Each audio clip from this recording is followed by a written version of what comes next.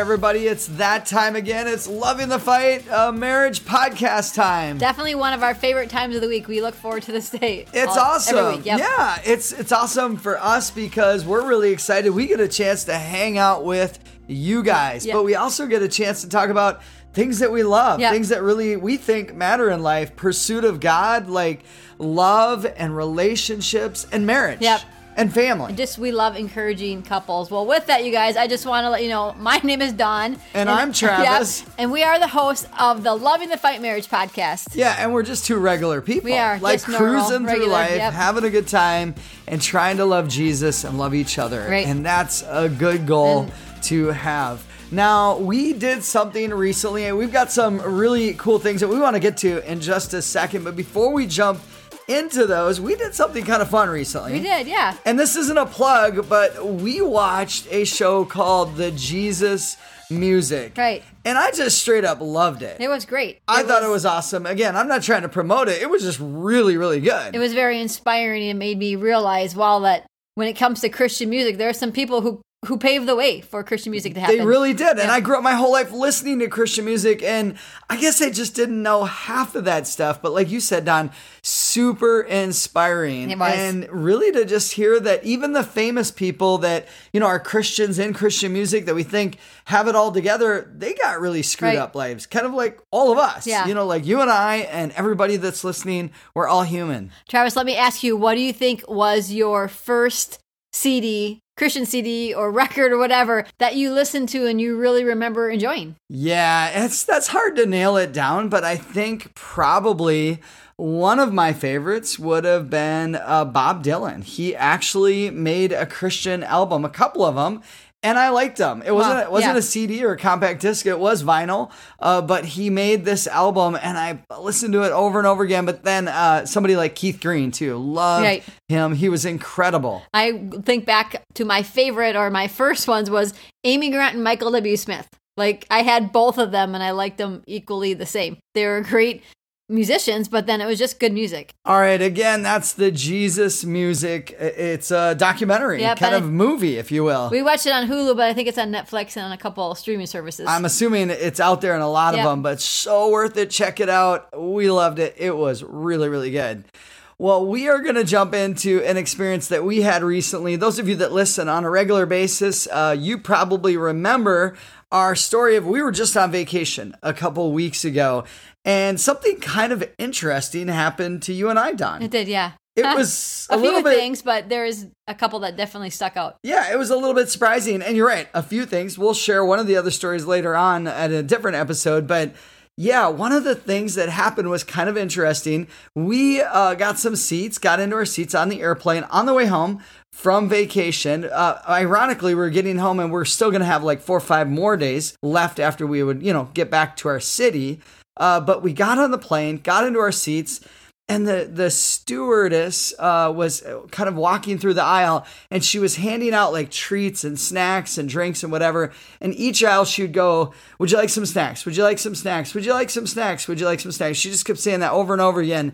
And she would look at everybody in the rows ahead of us, making eye contact with them, smiling really big, being really, really friendly. And finally, she got to our row, and I'm like, oh my gosh. I mean, I just got caught up in the moment. Right. I mean, she's offering snacks to everybody. I'm next in line. And they look like good snacks, yeah. Yeah, I'm like, oh my gosh, it's my turn. She's going to hand them out to me. And then she kind of, almost as if she's going to look at us, but doesn't make eye contact, just spins around, does a 180, and walks away and blows us off. Like, completely blows us off. Yeah, she did, yep. And we immediately, you're like, oh, yeah, I forgot. I'm a nobody. I'm sitting in coach. Right, I'm not in first class. I'm not even in the preferred seats, right? Yeah, we were just like one row behind them. So we got to see all that they got to partake in and be a part of. But it didn't include our seats. At least not that time. No. We've been in first class before because we got bumped to first class, but not this time. No. And it was really funny. Just experiencing that was one thing. But then at the exact same time, weirdest thing, our daughter who lives in Florida, we were leaving Florida.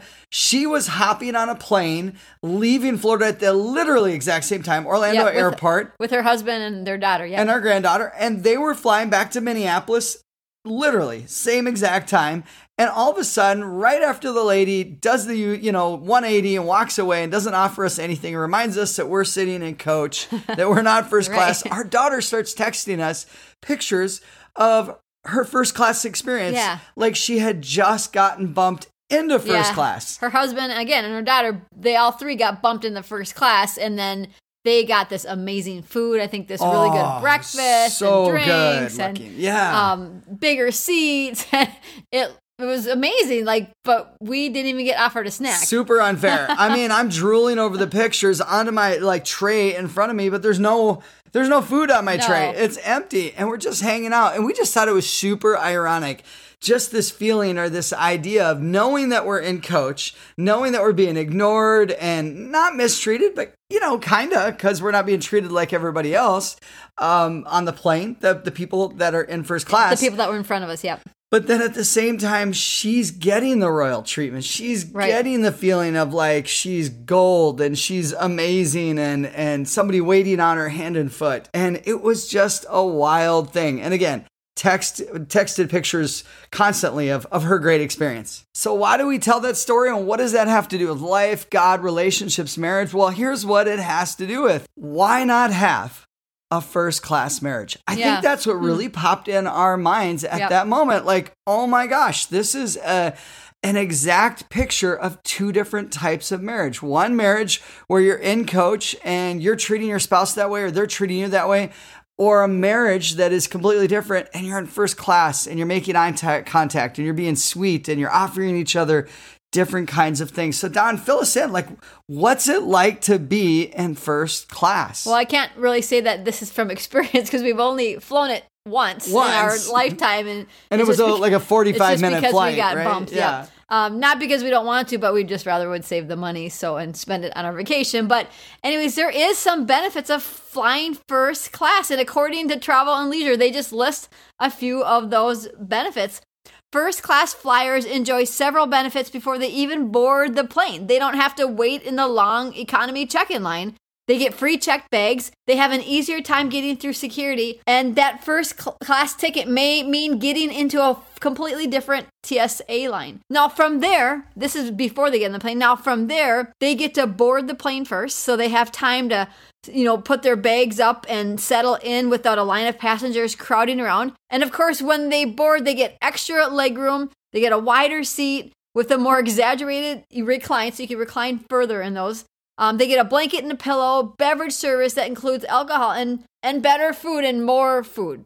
Usually unlimited. How about just food? Yeah. They get real food. They get something. Yeah. We get a cracker. I don't know what it is. Something that maybe got rejected at the factory and they give to people on a plane. Well, we didn't have to Google what you get in coach because that's how we fly. So when you go to coach, you get a seat and you're hoping, you're not stuck in the middle. Hopefully you can sit together. But then you aren't guaranteed that you can even bring your bag aboard because if there's too many bags, I know you have to, check it. Isn't that crazy? They take your bag sometimes right at the last second. Well, you're in coach. Too bad we ran out of room. Kiss your bag goodbye. Right. You won't be seeing it for quite a while till you get to your final destination. But really, flying coach for you and I is a gift, at least especially at that moment. Again, it reminded us of what it's like to be treated like a second-class citizen, or I say citizen, but you know what I mean, like a second-class traveler, or a person who is in coach. And we don't want that in life, when we treat other people at the gas station or at church or, when we go to the mall, but we also don't want that in our marriage. Okay, so every plane is usually flying to a destination, and the best planes, of course, they don't just go up and fly in circles and come back. They fly to destinations that are gorgeous, that are amazing. They're flying you to a vacation destination. So here's the question. Do you want your marriage to be headed to a beautiful destination filled with satisfying experiences? And I'm sure the answer is yes, of course. So what are some things that cause a spouse to feel like they're experiencing a first class marriage? How can you create that environment in your own home where you feel like you're getting special treatment, like extra leg room, extra food, like what does the really look like? Wide seats? Yeah, in comparison, what does that look like in marriage? Like how do we make sure that we are giving each other a first class marriage? Yeah, well, I think first of all, it's just that idea, when you're receiving it, that your spouse has decided to treat you that way. That's good. Like they're on a mission. They're like, no, my job is to be the steward of this marriage or stewardess. And I'm going to do a great job with how I treat my spouse. But some things that they would know, your spouse would know, this is a first class marriage, a first class experience.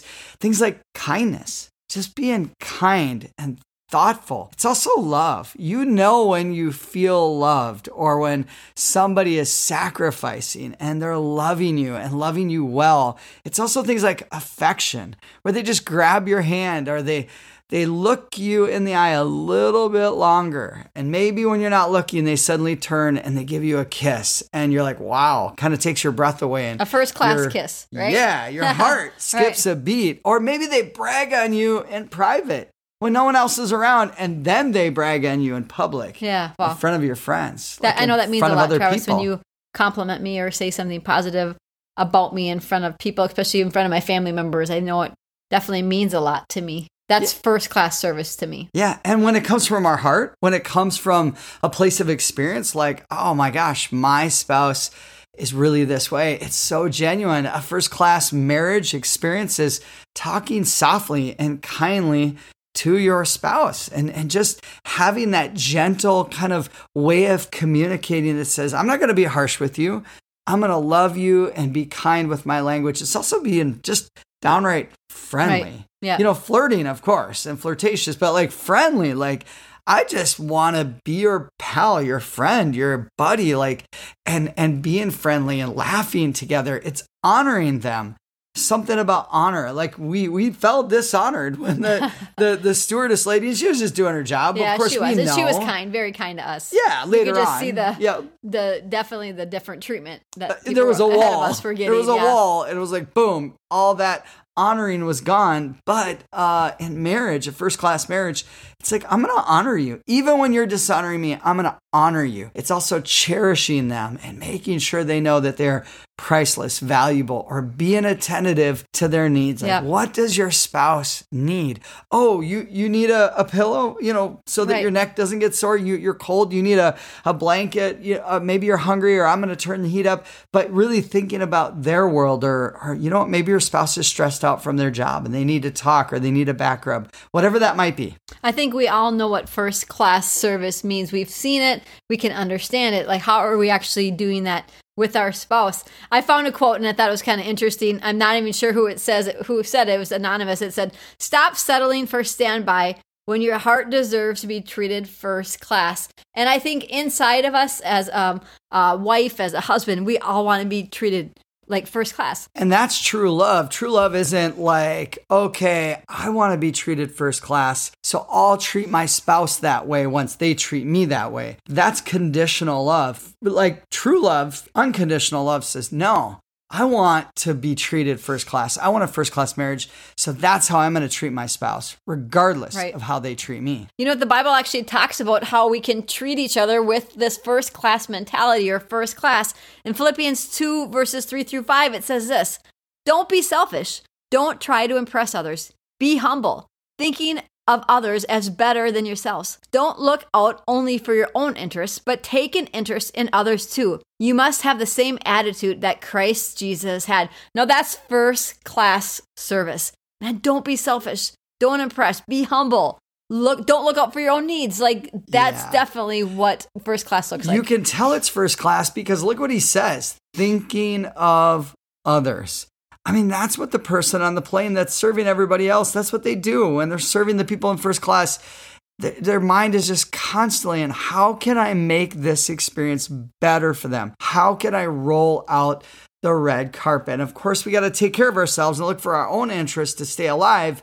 But he's saying, no, look out for the interest of your spouse, of others. So I know we talked about what it looks like to have a first class marriage, but how about the opposite? Like, what does it feel like or look like to have a second class or a coach marriage? Yeah, coach, where we typically fly. What does that look like, though, in marriage?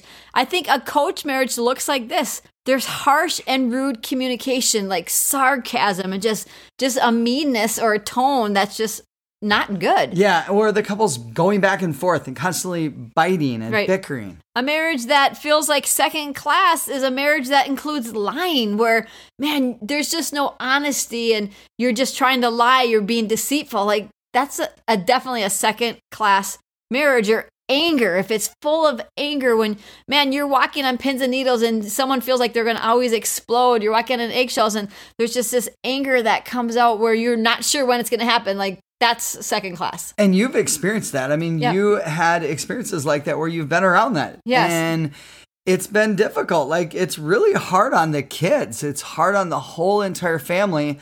When there's anger, everybody gets thrown into coach and second class. Another thing that demonstrates what a second class or coach marriage will look like is selfishness. When a person just only considers their own needs, they're just selfish. Everything is about me, me, me. No, that's not what marriage is. Marriage is not just about me, me, me. Yeah, it includes me, but it's not just about me. And I think of the wife that just spends all the money. Just like gets the money, spends all the money, or, doesn't think of the family, doesn't think of the husband. Or I think of the husband, it's just like, he's just into his sports or into his, outdoor fishing, hunting, whatever that might be his hobby. And he just blows the wife off. Right. Like, she's always second class to his hobby or to his hunting and fishing. I mean, that's a terrible marriage. Or the spouse that won't help clean. Like, one person's responsible or cooking, like, that's selfish if the other partner or the other spouse is not willing to help out with cleaning and cooking and taking care of the house. It's also a nightmare because then there's a level of one person is literally kind of an indentured servant to the other person. I know a final thought when it comes to marriages that are second class or coach is just oppositional or combative. Someone who always is just against their spouse. They're never on the same page. If they suggest something's blue, the other person suggests it's, a yellow, like where they're completely opposite. And there's always just that friction, that combativeness. You know what that feels like. It's no fun. Like, that is second class. That is not first class marriage. Yeah, I was with a friend recently, just a couple days ago, and him and his wife went through some tough stuff, and they kept fist pumping each other, and they would just say teammates, Wow. and I love that. I was so inspired by him and what he said, and you and I look at you often, I say, hey, I'm on your team, but this oppositional or combative is like,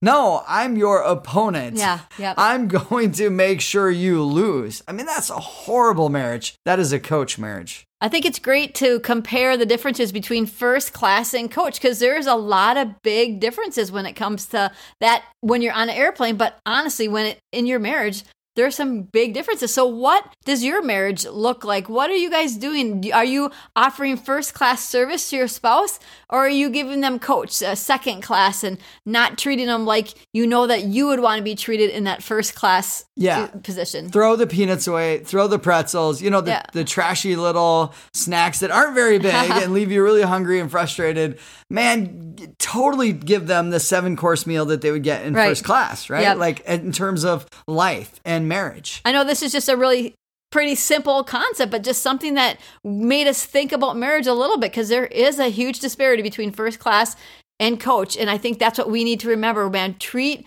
your spouse like they are in first class all the time. Again, the experience of being a coach is a gift. It's nice to know what it feels like to not be treated well, so you know what it's like, how you need to treat your spouse really well, first class. You know what? I do have one question, something I've never had answered before, Travis. Are we allowed to walk through first class to use the bathroom? I don't even know. And I feel like everyone around us, especially if you're at like row 15 or 16, 17, they walk through first class, but I feel like I'm not allowed to go past that line or that curtain. I don't think when the curtain's shut, like, that means don't enter, right? Like, but I don't know. They've never posted the rules on that bathroom. So, man, if someone can help us with that, that'd be great, because I never want to break the rules. Let us know, or at least I'll send you. How does that sound, Don? And you can break the ice and tell us. But yeah, that'd be great. Yeah. We have no clue. Well, so with that, we just want to thank you for listening to this episode of the Loving the Fight Marriage Podcast. Remember, guys, you can do it. You got this. Keep loving the fight. We'll see you next time.